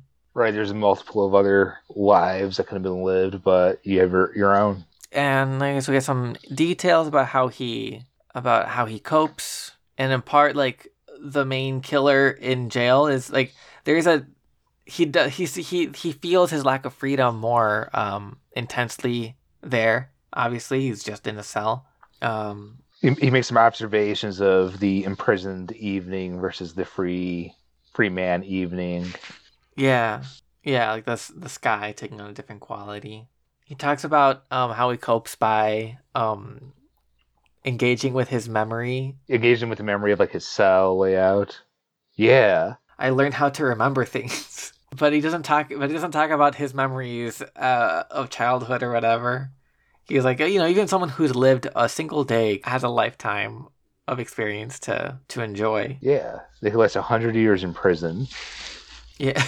And like he just really burrows in on the details of first his bed, and then for like his bed, his nightstand, the stuff on it, and then the details on those, the marks and everything. Yeah. That reminds me, so I hadn't had a lot of experience reading Camus before, but I had read this book called At the Existentialist Cafe. That's I highly recommend it. I'm just giving props because it's like a kind of like a history of the existentialist philosophers. The writer kind of goes through the history of their lives and how their ideas developed and interacted with each other's ideas. Yeah. So it starts with Husserl going into Heidegger. I guess there's a little bit of Nietzsche. That's like prehistory. And then it's like mostly that generation of French philosophers, the Sartres and the Camus, the Merleau-Ponty's. There's a description of that Sartre, I think, like, took to heart as a writer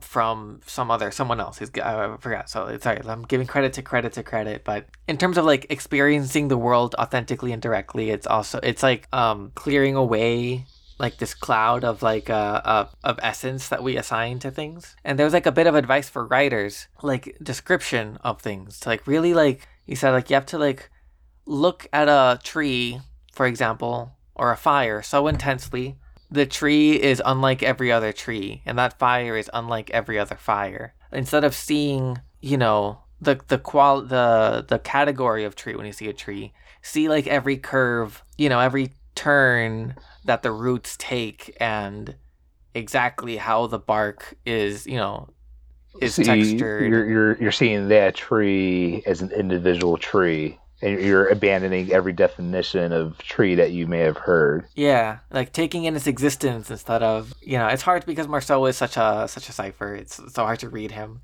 There's something to being in jail for him that seems to like unlock this quality in his thinking, where he really like appreciates every aspect of his stay in prison. It's kind of interesting how bodily he's imprisoned, but mentally, I don't know if he's doing okay. Yeah. But there's some liberating aspects there for him, I think. But his transcendence isn't like, oh, I'm in prison, but I can, paint the sky.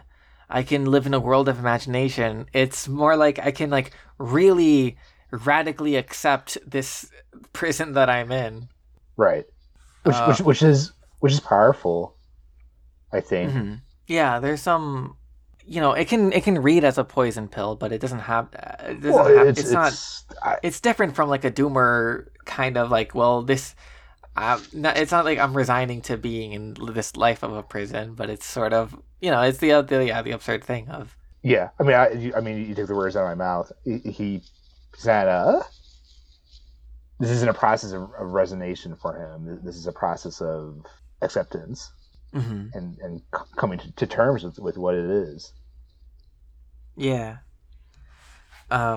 Is there anything else? I don't remember any other like specific like details or episodes to get at before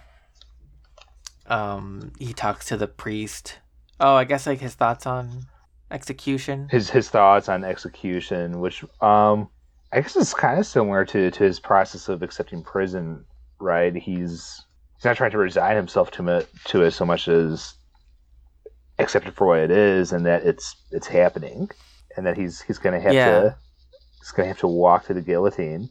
Yeah, I guess here we have there's a lot to dig into in all of that. Because there is some hope at first, which gets dashed off, like I think they even like off screen, whatever. It doesn't even get like dramatized, but first he thinks that he might be able to get an appeal, but then that doesn't seem to play out. No. And like this appeal like gives him hope, which is, bitter or something. And then like the way he talks about it is he doesn't let himself think about hope until he's already accepted his death. And like he like takes aims to not forget the death that he's accepted before he thinks about what life he could live otherwise as well. Right. If he somehow gets the appeal through or otherwise escape. Yeah, something crazy happens. And then there's an interesting thing, like the immediate thing I want to touch on next that is when he talks about the absurdity of, and I'm using lowercase a absurdity there, or I don't know, maybe, I don't know. I'll just say whatever, the absurdity of how coldly logical his sentence is. Because even if something wrong were to happen with the guillotine, they just set it up again. Yep. If he were to escape somehow, they would probably shoot him. Like once his state as a dead man has been decided by the state or whatever, like once his execution is prescribed, once he's condemned, it's truly inescapable. And he talks about how the state, the ridiculousness of it, or the cruelty of his condemnation, is that it makes you want to hope that the guillotine will work, even though that's the thing you should be striving against the most. Right. I forget the exact wording of it, but yeah, I mean, there's an insane cruelty to have that 10 out of 10 every time finality to this killing machine. Yeah. When frankly, there's a lot of collaboration, and there's something. Go on. Like, oh, sorry. What? Go ahead. Just there's a lot of finality and certainty in that over human events and human cases in different worlds where there's not that same finality. There's not that same certainty of any of it. Yeah. Like I guess like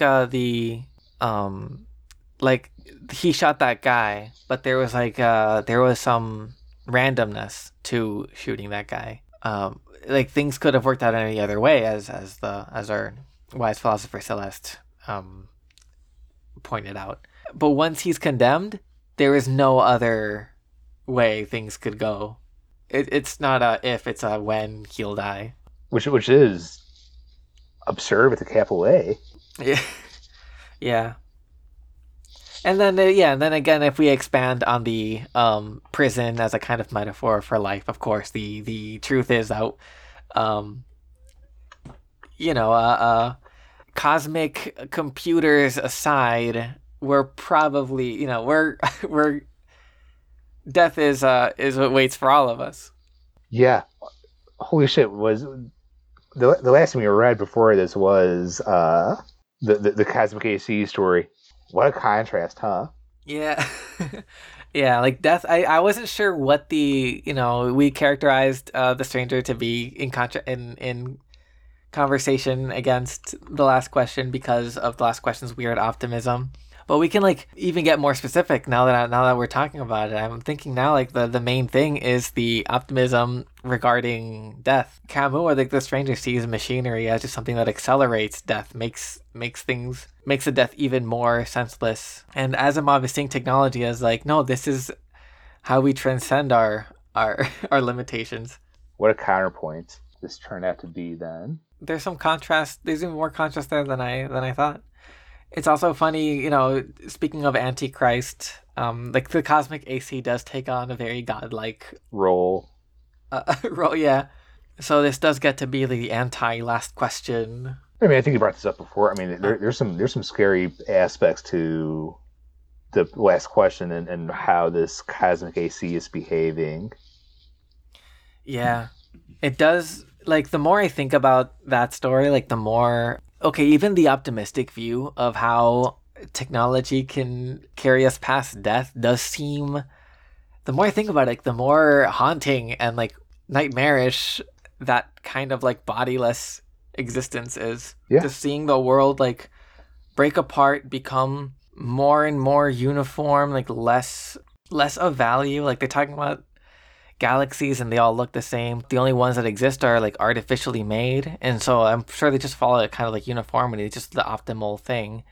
And like, what even is that? And like the we got to I guess a point where the computer making everything makes things in its own kind of image, just sort of like coldly logical way, which is it's gross. Yeah.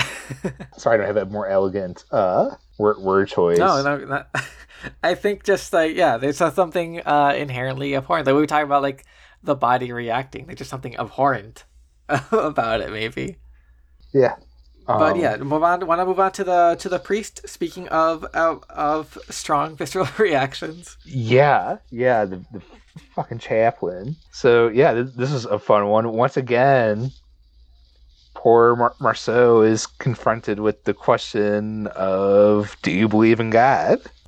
I think it's so funny the way Marceau like dismisses him. Oh, for sure. Because at first he's just like, I'm not interested. I don't care. Did he say one point? I don't have the time. Yeah. Which I think is what he said. I don't have the time. I only have the time for things that interest me. Please go away.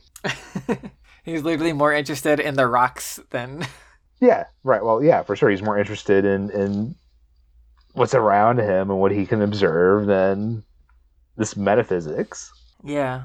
Right. If it doesn't work on you, if the myth doesn't resonate, doesn't inspire anything, then especially when you're aware of the limited time you have to have anything resonate. Right. And like we brought up the magistrate, like pushing God for his own sense of salvation. Meaning. Yeah. I want to read the chaplain as being less selfish than that. I want to read him as a more of a steel man for that kind of universal love that Christianity preaches. I agree with you. I mean, I see a sense of genuine care from the chaplain and the way he knows best, which is just not. It's not the best thing for Marceau at this point. Yeah. And, like, from his perspective, it's all, like, from, like, Marceau's perspective, like, the chaplain showing up is just, like, part of the machine anyways. Right, it's part of that last confession or whatever. Yeah. Oh, the phrasing I think he used talking about the thing going off, like, going wrong, hoping the guillotine works is, I'm gonna get it wrong, but it's something like, I think it was, like ethical, like, moral collaboration or something like that. Yes. Like the priest coming at the end, the chaplain coming in at the end, is almost like it can be read as like the last salvo of trying to get you to collaborate. Yeah. The last. I like the word choice. The last salvo. Yeah, there's something sounds like salvo, salvation. There's. I mean, that's totally what it is. I mean, that's what they're going for. And from his perspective, from the priest's perspective, also, like, I think you said that it's, like, the best way he knows how to help. Right. Well, so I think in this Catholic, is it liturgy? Or you know, and it's part of their creed to try to do this for executed individuals or to even execute individuals, because if they give an intense enough human punishment, God would be more likely to forgive, I think. So there's a very explicit connection with the chaplain and being executed to begin with. Yeah. Doesn't Marx call religion the heart of a heartless world? Yeah. Or the opium for the masses. As opium as in like medicine, like something to help like ease the pain. And like it's a tricky thing because like what the priest at bottom or not at bottom, because at bottom, probably what the priest wants is to save him, his eternal soul. Like materially, like what's happening, like outside of the eternal plane is like that little bit of comfort of being able to gracefully like let go of regrets about your life and accept those last accept dying. Right. But so like his response is interesting because it's not like about like no, I will not accept dying. It's more like about like this particular comfort is a waste of time. Right. Let me see. I think it might be worth it to read his last snapping. Sure, why not? I have it up already. Oh, okay. So priest Shevlin says, "Yes, my son." He said, putting his hand on my shoulder. "I'm on your side, but you have no way of knowing it because your heart is blind. I shall pray for you." Then, I don't know why, but something inside me snapped. I started yelling at the top of my lungs and insulted him and told him not to waste his prayers on me. I grabbed him by the collar of his cassock. I was pouring out on him everything that was in my heart, cries of anger and cries of joy. He seemed so certain about everything, didn't he? Yet none of his certainties was worth one hair of a woman's head. He wasn't even sure if he was alive because he was living like a dead man. Whereas it looked as if I was the one who came up empty-handed. But I was sure about me, about everything, surer than he could ever be. Sure of my life, and sure of the death I had waiting for me. Yes, that was all I had. But at least I had as much of a hold on it as it had on me. I had been right, I was still right, I was always right. I had lived my life one way, I could just as well have lived it another. I had done this and I hadn't done that. I hadn't done this thing, but I had done another. And so, it was as if I had waited all this time for this moment and for the first light of this dawn to be vindicated. Nothing mattered, and I knew why. So did he. Throughout the whole absurd life I'd lived, a dark wind had been rising toward me, for somewhere deep in my future, across the years that were still to come, and as it passed, this wind leveled whatever was offered to me at the time. In years no more real than the others that I was living. What did people's deaths or mother's love matter to me? What did his God or lives people chose or the fate they think they elect matter to me when we're all elected by the same fate? Me and billions of privileged people like him, who has called themselves my brothers. Couldn't he see that? Everyone was privileged. There were only privileged people. The others would all be condemned one day. And he'd be condemned too. What would it matter if he were accused of murder and then executed because he didn't cry at his mother's funeral? Salamano's dog was worth just as much as his wife. The little robot woman... Oh, Salamano was the name. Yes, Salamano. The little robot woman was as guilty as the Parisian woman Masson had married, or as Marie, who had wanted me to marry her. He keeps on going. Should I keep on going? We're close to the end. Yeah. What did it matter that Ramon was as much as my friend as Celeste, who was worth a lot more than him? What did it matter that Marie now offered her lips to a new Marceau? Couldn't this condemned man see that from somewhere deep in my future, all this shouting had me grasping for air? But they were already tearing the chaplain from my grip, and the guards were threatening me. He called them, though, and looked at me for a moment without saying anything. His eyes were full of tears. Then he turned and disappeared. Damn, like that hits. That's a powerful. Like the way it comes, like this doesn't get to be necessarily the fully optimistic, like imagine Sisyphus happy thing, because this is coming from someone who is facing the barrel of the gun, metaphorically facing the blade of the guillotine, like imminently. No, and you know what? I think in retrospect, after rereading The Stranger, I think this is a more appropriate work in describing or demonstrating absurdism than the quote statement of imagine Sisyphus happy can ever be. Yeah. Right. Like there's a whole host of emotional truth, the emotional depth that we can ascribe to Sisyphus. For sure. I mean, there's a point in, wishing that he were happy or imagining him as happy and why that might be important, but... Yeah. I think the other, I think it's earlier in the conversation, like a really telling thing And it's a callback maybe to Nietzsche's concept of eternal recurrence. But the priest like asks him, "Don't you want another life?" And I like, "What kind of life would you want to live?" And it's in reference to, like maybe having lived a better, richer, fuller life, in the light of the Lord, but also of course the afterlife.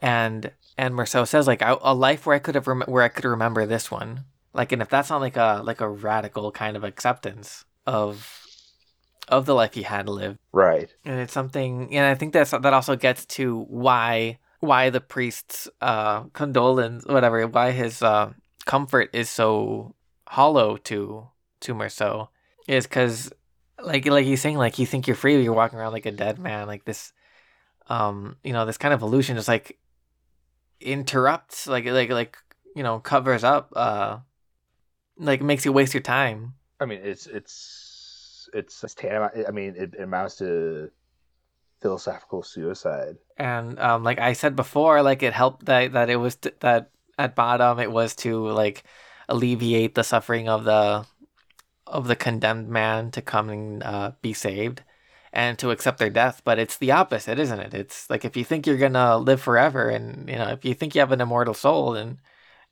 then death has become less meaningless than the inherent meaninglessness already. Right. Not only is it meaningless, but it's redundant against infinity, like reduced to complete spec. I mean, it's a dangerous rejection of the absurd. But his rejection is so complete later. Like he feels relieved. Like it's the first bit of like passionate emotion we see from Marceau, and he says that now his only hope for and his only wish for the guillotine is that when it arrives, there's a big crowd waiting for him, and that they all hate him. Which is an interesting, he's transcended, he's evolved, because that was the one thing that was not holding him back, but like that was like hanging over him, was people wanting to like him. Was the fear of being judged by people, yeah. Then didn't he say also when he was talking to the magistrate that, like, after a while he did what he always did when he wanted people to leave him alone, which is just sort of agree with them. Yep. Pretty crazy character flaw. So he learned his lesson. He learned how to be himself. It sucks I took a death sentence to do it, but the guillotine was like, put that makeup away. You're much prettier without it. Be yourself. I need to be authentic before our meeting. That speaks to the power of the book, that, especially like reading it again after like letting the book like marinate for a few weeks, and like hearing your reading of it. It's impressive, like how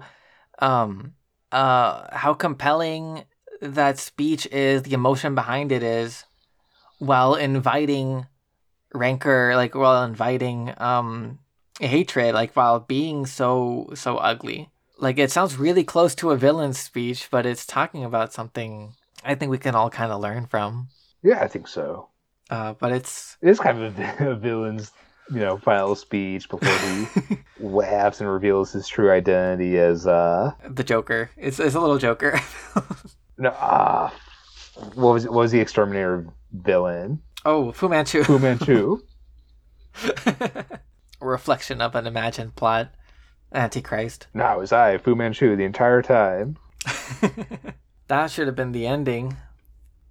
The chaplain removes his frock and reveals that this whole society has been orchestrated by the Fu Manchu to alienate us from our authentic selves. Wow, okay, that was a 3.5 hour conversation on The Stranger. Yeah, wow. I guess this is usually why we break these things apart, but it was nice to see it all together. I mean, I think there's a lot of previous talk about The Stranger really, heavily wants to separate the two parts because they read differently. Yeah. But I don't think that's fair or right to do to the whole composite work. Yeah. So before we get tempted into talking more about it, do you wanna say goodnight to the people at home? Yeah, I'll say goodnight to the people at home, and to you as well.